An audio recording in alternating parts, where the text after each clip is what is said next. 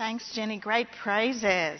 Okay, I kind of moved us over a little bit. We're all inching this way. I'm hoping that by April we're not all the way on the other side of the stage here, but we were talking over there and y'all were moving over this way, so I'm going to kind of shift us over a little bit this morning. Welcome back to Women in the Word. You know, last week was, if you were here, you were the ones that persevered and came through the storm, weren't you? I laughed because you know who came. Our small group leaders were faithful to come, and then the majority of you, I think there were about 70 of us here, the majority of you were wise and stayed home and whatever, but you know, just didn't get out and drive and that sort of thing, which we appreciated. We didn't want anyone.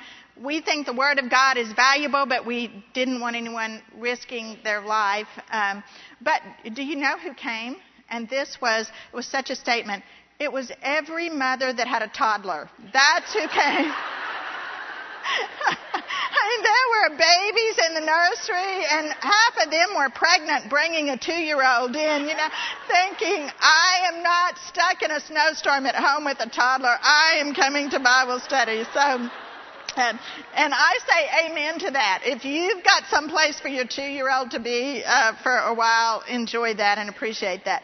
I'm Shelley Davis, and I'm delighted to be here with you this morning as part of the teaching team as we continue our series, You've Got Mail.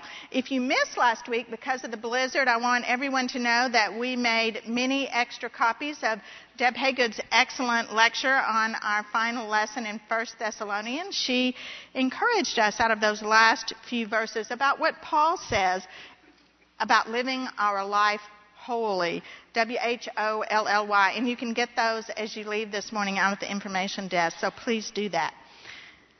You know, in June, I think it was 2002, my youngest son graduated from high school, and it wasn't but a week or so later that we took him to the Air Force Academy in Colorado Springs to begin his first year there and to start his basic training. Now, I had already taken 2 kids to college by that time in my life, so I knew the drill. You pack up all the cars to the brim, and then you go to college. And and now with boys, when you take them to college, you spend 2 days there hooking up their electronics. That's all you really do. You get their computer and their TV and their video games, and that's all. They could care less. They don't even really need sheets because they don't. One of mine seriously slept on the floor for the entire first year because he didn't want to make his bed. So anyway, but I understand with girls when you take them to college that you decorate. I don't know this for a truth, but you do the comforters and rugs on the floors, and you can paint the walls now in most of the dorms, you know, that sort of thing. But when I took my youngest to the Air Force Academy, it was a different deal. It was actually really very simple, because all we had to do was take him to a predetermined spot on the academy grounds and leave him with nothing but the clothes on his back. And that was the easy part. The hard part was we weren't going to be able to talk to him for several weeks. And because we are, the only thing we would be able to do is to communicate with him through the mail. And because we're talking about mail, our series is You've Got Mail, and we've just finished Paul's first letter to the Thessalonians. I brought you, Rob or Ellen, if we could put it on the screen. This is the first letter that we received from him from the Air Force Academy. It is a form letter, and I waited by the mailbox for it desperately. As you can see, he filled in Mom and Dad in the blank. I was proud that he remembered who we were, and then his address. But what cracked me up the most is at the bottom, he signed his full name, Brett Davis. Like we were not going to remember who he was after that short period of time. Okay, you can turn it off now, Ellen. But actually, you know, the Air Force is pretty insightful. They know that all parents that go through this are desperate to hear from their son or daughter after they drop them off. But they don't want to give the new recruit any opportunity to say, this is terrible, come get me, I don't want to do this anymore. So They are all required. This is the only thing they can send out at first is this form letter where they simply fill in their names. I don't know whether you read it or not, but it says, I'm doing well. And so typed in, and I asked him later, and he said, oh yeah, we were ordered to sign it. There was no chance not to sign this letter. So the Air Force really killed two birds with one stone. I got a letter, and he didn't get a chance to complain. So, fortunately for us here today, Paul's letters to the Thessalonians are not form letters. They are way more informative. They're also so personal and so heartfelt. You can tell from reading Paul's letters how much he loves the Thessalonians. And I do want to share with you that, fortunately for me, as a mom, a few days later, I did get a personal, informative, handwritten letter from my son. And I could tell that he wrote that letter, that first letter that he handwrote, with two purposes in mind. One is he wanted to refute the error of this form letter that things were going well. He wanted us to know that it was way harder than he had ever anticipated. But I also could tell he had another purpose in mind. He really wanted to encourage us. He knew that this was hard for us too. And so he wrote a lot of really encouraging things in that letter to his dad and I, which we appreciated. Paul writes his second letter to the Thessalonians, to the young church at Thessalonica, with purpose also. He doesn't do it randomly because he doesn't have anything else to do. He does it with great purpose. Months after sending his first letter to the Thessalonians, the one that we just finished looking at for the last few weeks with Lynn and with Deb, Paul begins to receive reports back about what's going on with the Thessalonians and the new church at Thessalonica. He probably gets those reports back from whoever carried the letter, which most people think it was Silas and Timothy, or perhaps one or the other of them carried the letter, and that when they came back, they gave reports to Paul about what was happening at Thessalonica. They told him that not only were the persecutions continuing for the Thessalonians, but that life was pretty hard for them. And that in the midst of that hardship, in the midst of struggles, in the midst of that hardship and persecution, they were struggling with their faith. As their persecutions had increased, Paul learned that there were false doctrines that were circling around the church, that there were lies that were being told about what the future held for the Thessalonians.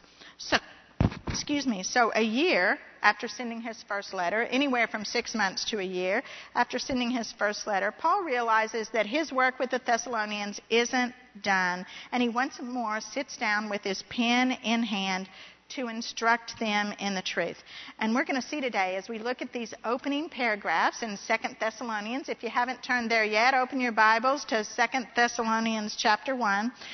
We're going to see that he knows what his job is. He knows that his job is not only to refute any errors that may have begun to take root in the church as a result of the stress that they were under, but he knows that his job is also to refute those errors in a way that encourages them to persevere in their struggles, to not give up. I heard some great definitions in the small group leaders meeting this morning about what it means, your personal definition of what it means to persevere.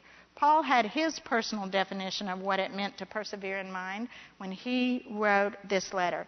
His job as an apostle, as a gospel spreader, as a truth teacher is to bring them to maturity, not by sugarcoating the truth, or not by ignoring the fact that, life is hard, so if you make a few mistakes, it doesn't really matter. But Paul's job, he knew, was to bring them to maturity by speaking the truth in love in such a manner that it pushed them on down the road to a greater faith in life. So Paul begins his second letter to his friends. He doesn't do it with a bat to beat them up for falling prey to the lies and the false doctrine that he's heard is going around the church now. But he begins by encouraging them in such a way that they can't help but catch his persevering spirit. These are Paul's own words in Ephesians. I love these words in Ephesians because in Ephesians chapter 4 on your verse sheet, these are Paul's own words because he's talking about false teachers and maturity and the truth. Ephesians 4:15, this is what Paul says, "Then we will no longer be infants, tossed back and forth by the waves and blown here and there by every wind of teaching and by the cunning and craftiness of men and their deceitful scheming. Instead, speaking the truth in love, we will in all things grow up into him who is the head, that is Christ."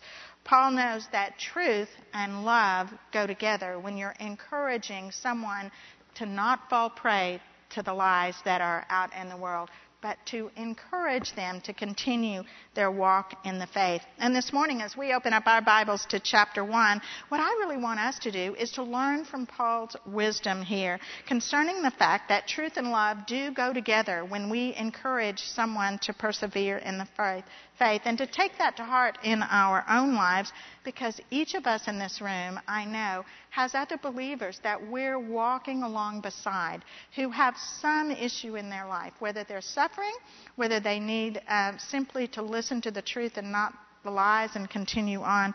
But we're going to be in their lives to encourage them to persevere.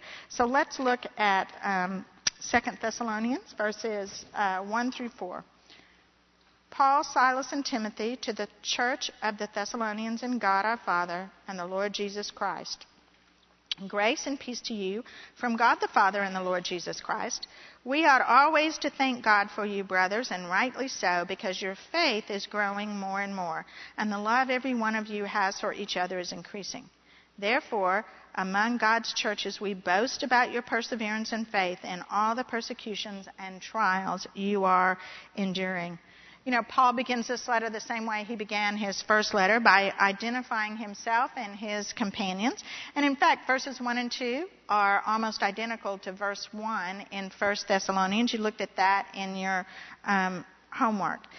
And right here in this letter, we see that Paul has begun in his greeting to provide the encouragement that he's going to be giving out to his persecuted brothers and sisters in Christ. In 1 Thessalonians 1, he gives them the exact same benediction of grace and peace. But now, in light of what Paul knows about the Thessalonians from Timothy and Silas, if they've returned, in light of the fact that he knows that there's some false doctrines going around, that they may be struggling just a little bit to decide what's really true in their new faith, he gives them a solid rock, an anchor to hold on to, as he encourages them with the source of their blessing. He wants them to know without a doubt that although the words grace and peace are flowing from his pen, he's writing them out on the paper, that the grace and peace he wants from them truly come only from God the Father and our Lord Jesus Christ. Now, when I started studying this months ago, this jumped out at me real quickly for some reason. I was struck by the fact that Paul gives us, this is such a simple but really solid application in our lives as we walk alongside others right here in his greeting. You know, as women in the world and women in the church, all of us are going to be faced with other believers in our lives who are being tripped up in their faith by false lies or false doctrines, or maybe just by the suffering that they're personally experiencing. It may be a coworker or a neighbor, somebody that you know as a believer, that you've seen them go to church every Sunday morning, you've heard them talk about their faith, but all of a sudden they begin to watch a televangelist or a self-help guru on TV, and you begin to hear them say things that you think, what? That's not what my Bible says here. Or maybe it's your child that comes home from college. I've heard this recently. A believing child that comes home from college, and oh my gosh, they're so excited. The class on Eastern meditation they have been taking for their global studies major has really impacted them, and now they're humming and meditating to and facing east. Or maybe it's a mentee, someone that you've invested in, and all of a sudden life is hard for this other woman you're walking along beside, and you see her because of the lies the world is offering her. She stops living out her faith. Regardless of who it is in our lives, ladies, we are going to be faced with those relationships. Believers that we know have begun to say things that maybe are not exactly true. And I think that all of you would probably agree with me that when we're faced with that, it seems hard. Sometimes we don't know where to begin to point them back onto the right track. Well, I think Paul does it pretty simply right here by starting with the truth of who is the source of all of our blessings. It is true that our source is God the Father, and Jesus Christ is Lord over the church and believers.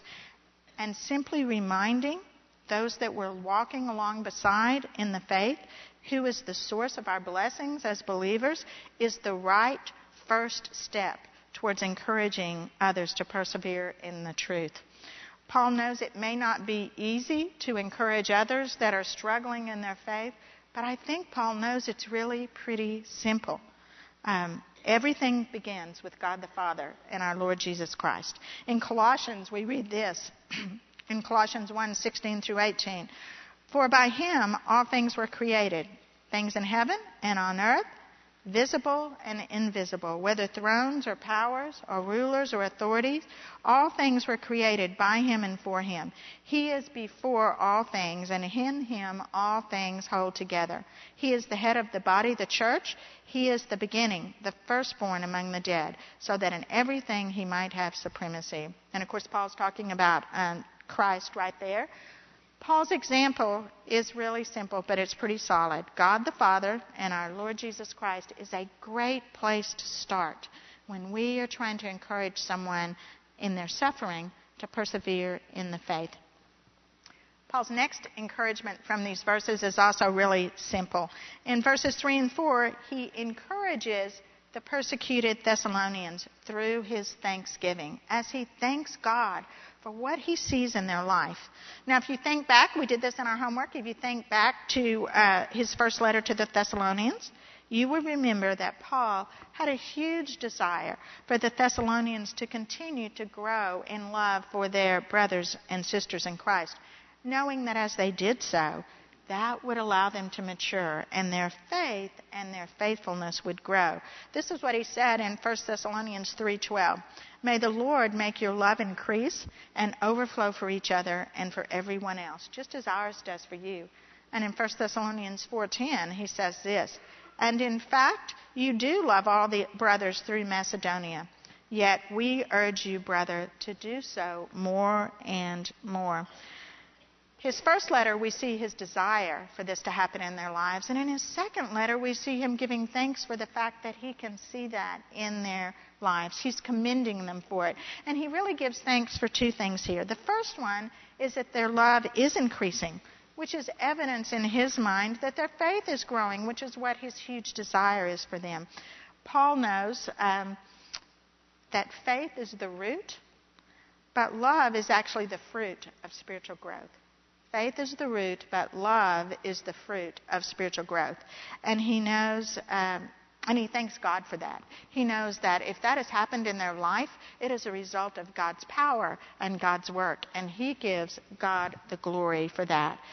The second thing we see him give thanks for is in verse 4, where we see him giving thanks for their perseverance in the faith in spite of their persecutions. You know, Paul is delighted that their spiritual growth has not come in the midst of easy times, but their spiritual growth has come in the midst of some really difficult trials. He considers that remarkable.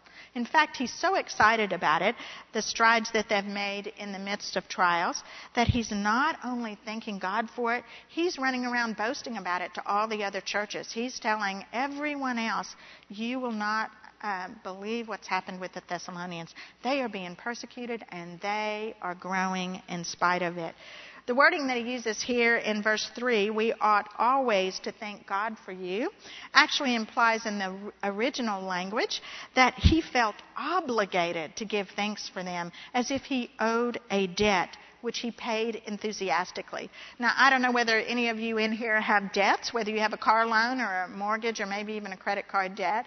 I can remember enthusiastically writing the last check on the car loan of the car that I'd bought after I graduated from college. I mean, I could hardly wait to send the bank that money for that very last payment for my car. And that's Paul's thought here. Giving thanks for their spiritual growth is a debt that he enthusiastically pays. And don't forget that as Paul writes this and is so enthusiastic in his thanksgiving, he already knows what's going on with the Thessalonians. He's been told of their shortcomings. He's been told that they're circulating lies and false doctrine in the church. He's well aware of their faults and their difficulties as he gives thanks for them, because that's the reason he's actually started this letter in the first place. But instead of criticizing them here, he commends them. And he gives thanks for what's been accomplished in their life, not criticizes for what's not going right in their life. I love this about Paul, because what he sees with the Thessalonians is that the glass is half full, not half empty. And this is a great example. It was a great example to me as I walk along beside other believers in my life, people that may not be getting it entirely right or may be stumbling along as they struggle to persevere in their relationship with God. It's a great example because I think, first of all, we should not forget to thank God for what He's already done in their life. If you have a mentee or a child or someone that you're trying to push along the path of faith, don't forget to thank God for what He's already done in their life. Because if they're believers, even if they're struggling, God has already accomplished the work of salvation and justification in their life. And you can thank God for that. Romans 8:30 on your verse sheet says this: May the Lord make your love increase and overflow. No, wait a minute, I'm reading the wrong verse. 8:30. And those He predestined, He also called. Those He called, He also justified. Those He justified, He also glorified. God has already accomplished that work in their life, no matter where they are right now, and you can give thanks for that. We can also thank our God as we walk along beside others that may be struggling a little bit, and we're trying to encourage them to persevere, that He is the author and perfecter of their faith. You know, it's not us.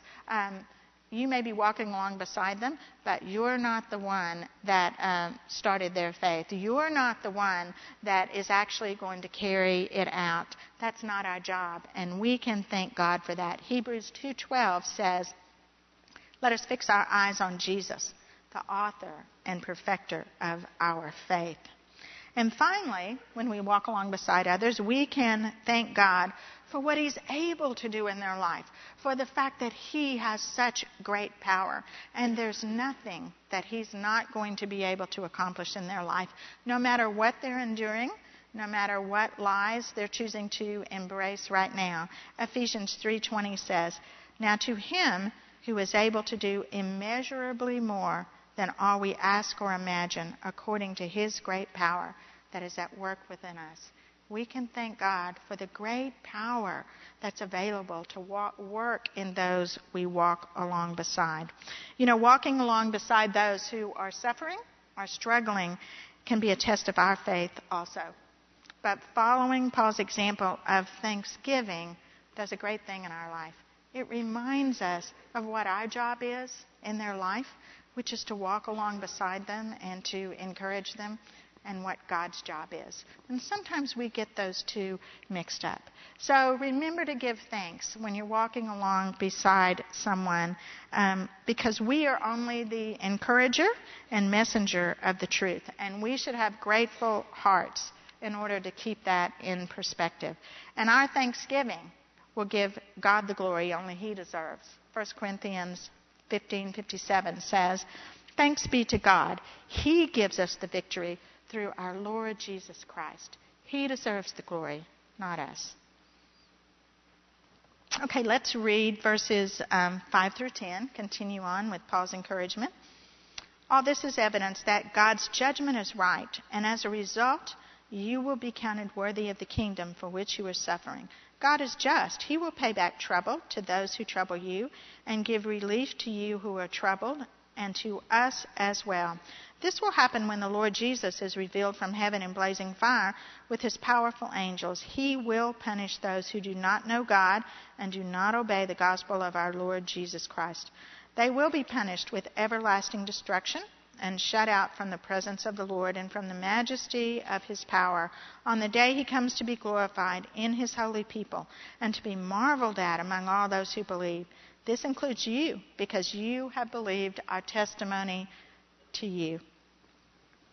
If you know me very well, my family will testify to this, that one of my favorite phrases, things to say, is in the midst of life trials is, this too shall pass.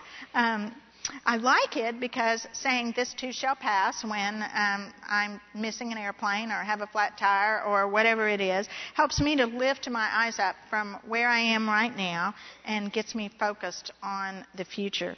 Hope for the future truly has the ability to spur us all on in all situations, whether it's simply knowing that the daffodils that I'm just beginning to see pop up all over town give us hope that spring really is on the way, or whether it's planning a vacation right now that we're going to take in the middle of July, and that kind of gets us through the rest of our winter weather here and thinking about what's going to happen. Or maybe just as simple as thinking, you know what, tomorrow's Friday, and that means the weekend is here, and this crazy week is behind me.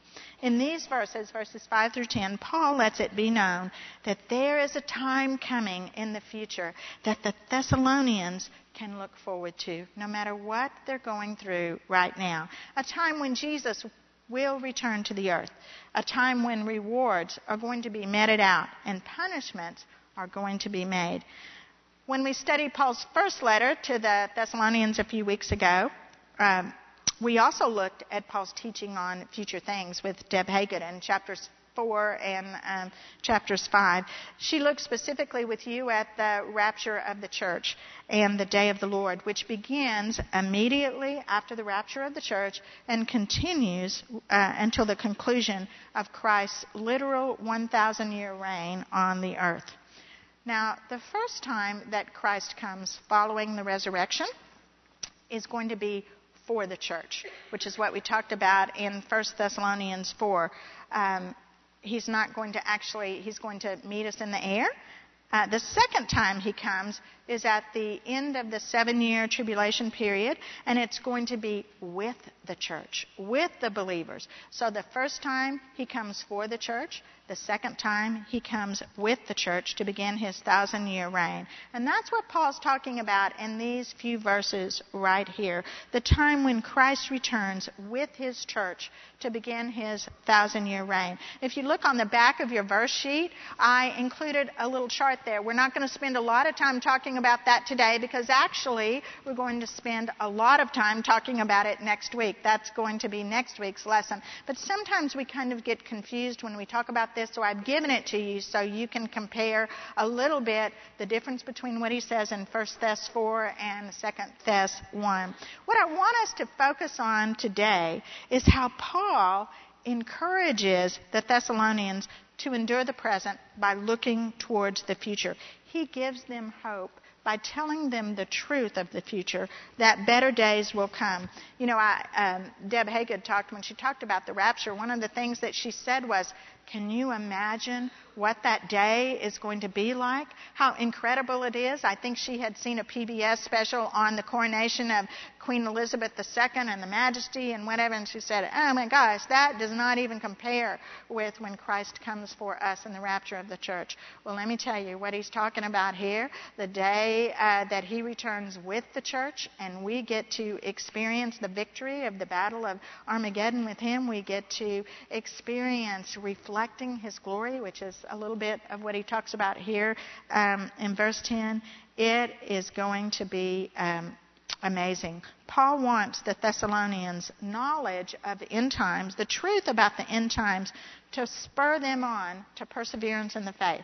Because of that, he gives them 4 truths in these verses about the future that are designed to help them persevere. And the first thing he assures them of, the first truth he tells them in verse 5, is that their suffering is not without purpose in the future to come.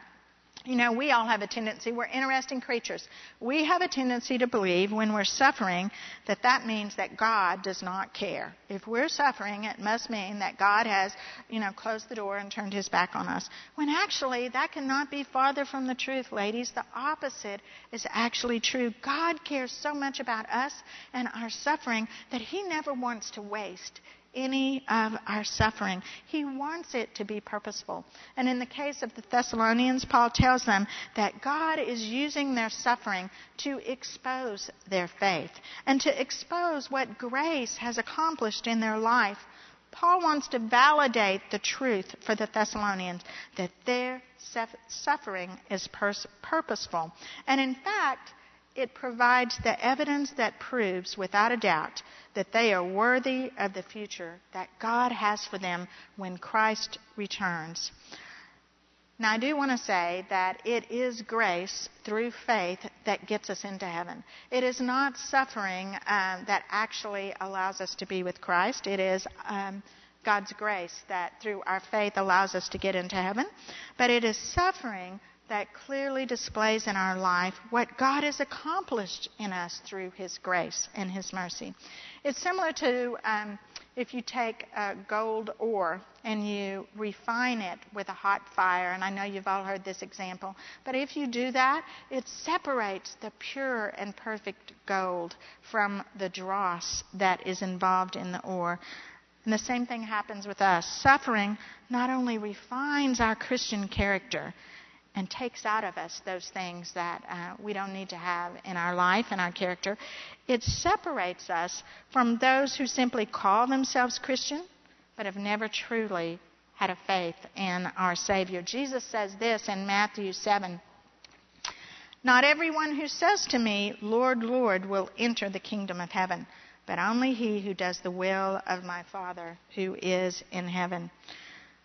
Paul wanted them to know that their suffering was purposeful, that it was going to expose their faith and without a doubt prove what grace had done in their life and allow them to be worthy of that day, of being with Christ on the day that He returns. The next future truth that Paul shares with them is in verses 6 through 9 that we just looked at. And he assures them there that those that have caused them to suffer are not going to go free. There is retribution in the future times. Paul wants them to know the truth about God, that God is just. Even in our suffering, when we feel like there is no justice, we can know that we have a perfectly just God. And Paul knows the truth about future judgments of God, that this is not scare tactics. The future judgments of God are real, and they are going to happen. Galatians 6:7 says, "Do not be deceived. God cannot be mocked. A man reaps what he sows. The one who sows to please his sinful nature, from that nature will reap destruction. The one who sows to please the Spirit, from the Spirit will reap eternal life." God is perfectly just. That's a truth that He wants the Thessalonians to hang on to in their persecutions. And He wants them to hang on to the fact that God's judgments are real. You know, verse 9, and I think I put this on your homework sheet, but verse 9 is probably Paul's most explicit reference in all of his writings to the fate of the unbelievers. And it is very explicit. It says, "They will be punished with everlasting destruction and shut out from the presence of the Lord and from the power of His majesty." When I read that, I thought, that's the ultimate example of another one, spiritual example of another one of my favorite sayings, which is what goes around comes around. And this is kind of the ultimate spiritual example of that, because those who reject Christ will in the future be rejected by God. What goes around comes around. Reject Christ now, and in the future you will be rejected by God. Paul wants his friends, his fellow Thessalonians, the people that he loves so dearly, to be encouraged by knowing that their tormentors who reject the Savior will be shut out for all eternity from His kingdom. For Paul, future retribution is a fact that he wants the Thessalonians to take comfort in. Now, Paul shares his third truth about the future in verse 7, when he tells the Thessalonians that just as surely as they can count on the fact that justice is going to be meted out to their persecutors when Christ returns to the earth, they can also count on the fact that they and the apostles and everyone else who's experienced persecution for their faith is going to experience relief or rest at the revelation of Christ when he comes on that day at the end of the tribulation. They can look forward to the fact that when Christ comes, he is going to hold all the power that it seems like their persecutors hold down. Christ is going to have all the power in that day. And the word here that's used in the text for relief, when it says you will have relief, I think it's in verse 6. Some of you, it says, and give relief to you who are troubled. Some of your Bibles may say rest. But in the original language, I thought this was interesting. That word relief means releasing a bowstring from a bow. I don't know whether any of you have ever taken archery. I did in college. But one of the things you had to learn to do in the first class was to bend that bow down and to make that bowstring hook on there, which you can tell I didn't make an A in archery. But anyway, you had to hook that bowstring on there. And then at the end of the class, you released it. And all of the tension was gone. And it just would fall limp in the locker on the floor. When Christ returns, there is going to be no more tension in the lives of believers, because there's going to be no more persecution for their faith, because they will reign with Christ. Never again will they experience what they've been experiencing now. They will have rest. We will have rest from relief from any persecution in our life. And I believe that that's one of the reasons why the Apostle John says this at the end of the book of Revelations. One of the very last verses is Revelation 2:20, and John, who has had a long life, many days of being persecuted in his life, says this, Amen. Come, Lord Jesus. He is looking forward to the relief that's going to be experienced in that day. The final truth that Paul shares with us is that not only will those that have been persecuted be given rest and relief from their sufferings, but the Thessalonians and anyone else that has been persecuted will reap rewards due them for their perseverance. Verse 10 gives some amazing promises. Let me read that back to you again. On the day he comes to be glorified in his holy people and to be marveled at among all those who have believed. This includes you, because you have believed.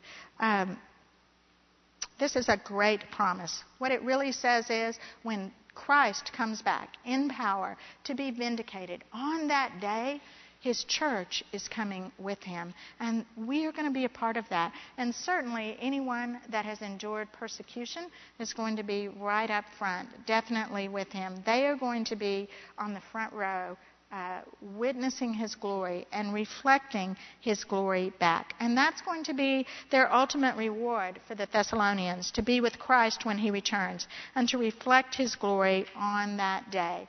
What a reward that's going to be. Matthew 5:10-12 on your verse sheet says, Blessed are those who are persecuted because of righteousness, for theirs is the kingdom of heaven. Blessed are you when people insult you, persecute you, and falsely say all kinds of evil against you because of me. Rejoice and be glad, because great is your reward in heaven. For in the same way they persecuted the prophets who were before you. And 2 Timothy 2:12 says, If we endure, we also reign with him. The Thessalonians, Paul wants them to persevere because they are going to know that one day their reward will be reigning with the living Christ. Now, as Paul has talked about the future with the Thessalonians, he's used these 4 truths about future times to encourage them in their suffering. And what he's trying to do is to give them, on a day-to-day basis, an eternal perspective. And that's hard to do. We all kind of walk through life with our head down. And he wants them to put their head up and look at all eternity and not just look at what's happening in their lives today. And the same thing is true as we walk along beside those who suffer or those who struggle in their faith today. The truth is, I always want to make the pain stop for someone that's really suffering, or I always want to jump in front of them as they're stepping off the path and say, stop, don't do it, don't go there. But most of the time I can't do that. I can't make their pain stop, and I can't drag them back on the right track. But what we can do, what we need to do for these people, is to offer them hope for the future that is real.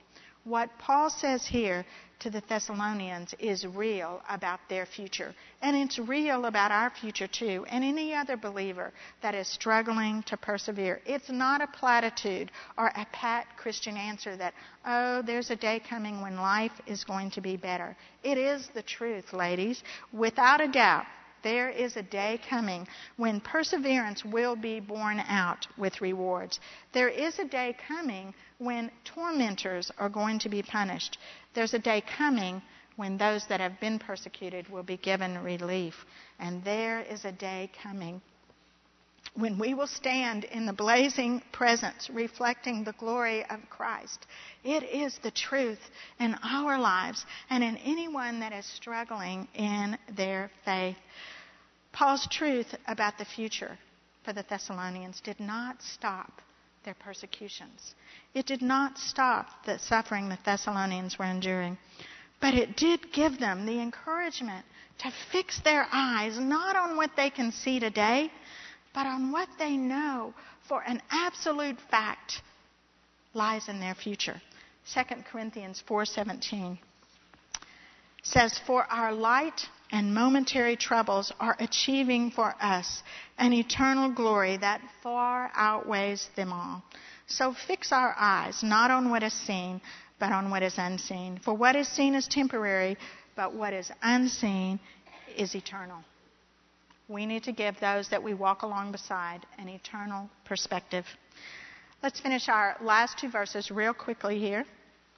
"With this in mind, we constantly pray for you, that our God may count you worthy of his calling, that by his power he may fulfill every good purpose of yours and every act prompted by your faith.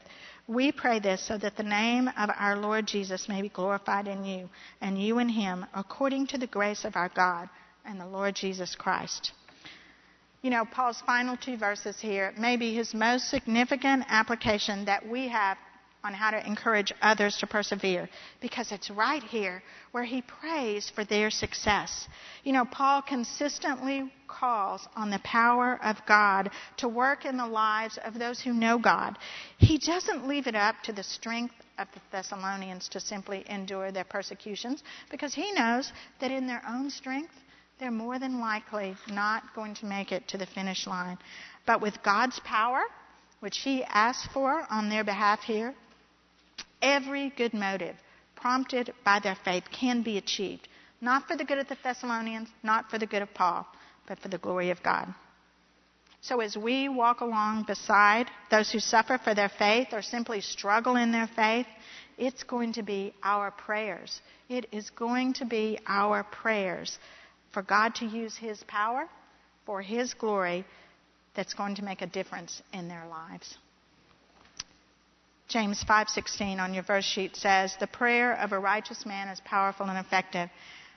And Philippians 2:13, and I love this, "For it is God that works in you to will and to act according to his good purpose." Our prayers are going to be what makes a difference in the lives of those who are struggling to persevere. Just like Paul, it's going to be our job to encourage those around us that are struggling to persevere. We must point them to the source of their blessings. I believe we must offer thanksgiving for their faith because it keeps everything in perspective. I believe that we must give them hope for the future and an eternal perspective. And I also believe that we should pray faithfully for God to use his power for his glory for their success. Let me close this in prayer. Father, you are a gracious God, and you are also a powerful God. And Father, I thank you for the words of truth. I thank you for Paul, who encouraged the Thessalonians, and today we sit here hundreds, thousands of years later, encouraged by his words. Father, I pray that these words would take root in our heart, that we would be encouraged to persevere by Paul's words. And I pray that we would be women that are willing to walk along beside others and to encourage them along that same path. Thank you for these ladies. Bless them. Keep your hand of favor on them this week. And we just offer these prayers for your glory. I pray this in the name of your Son, our Savior, Jesus Christ. Amen.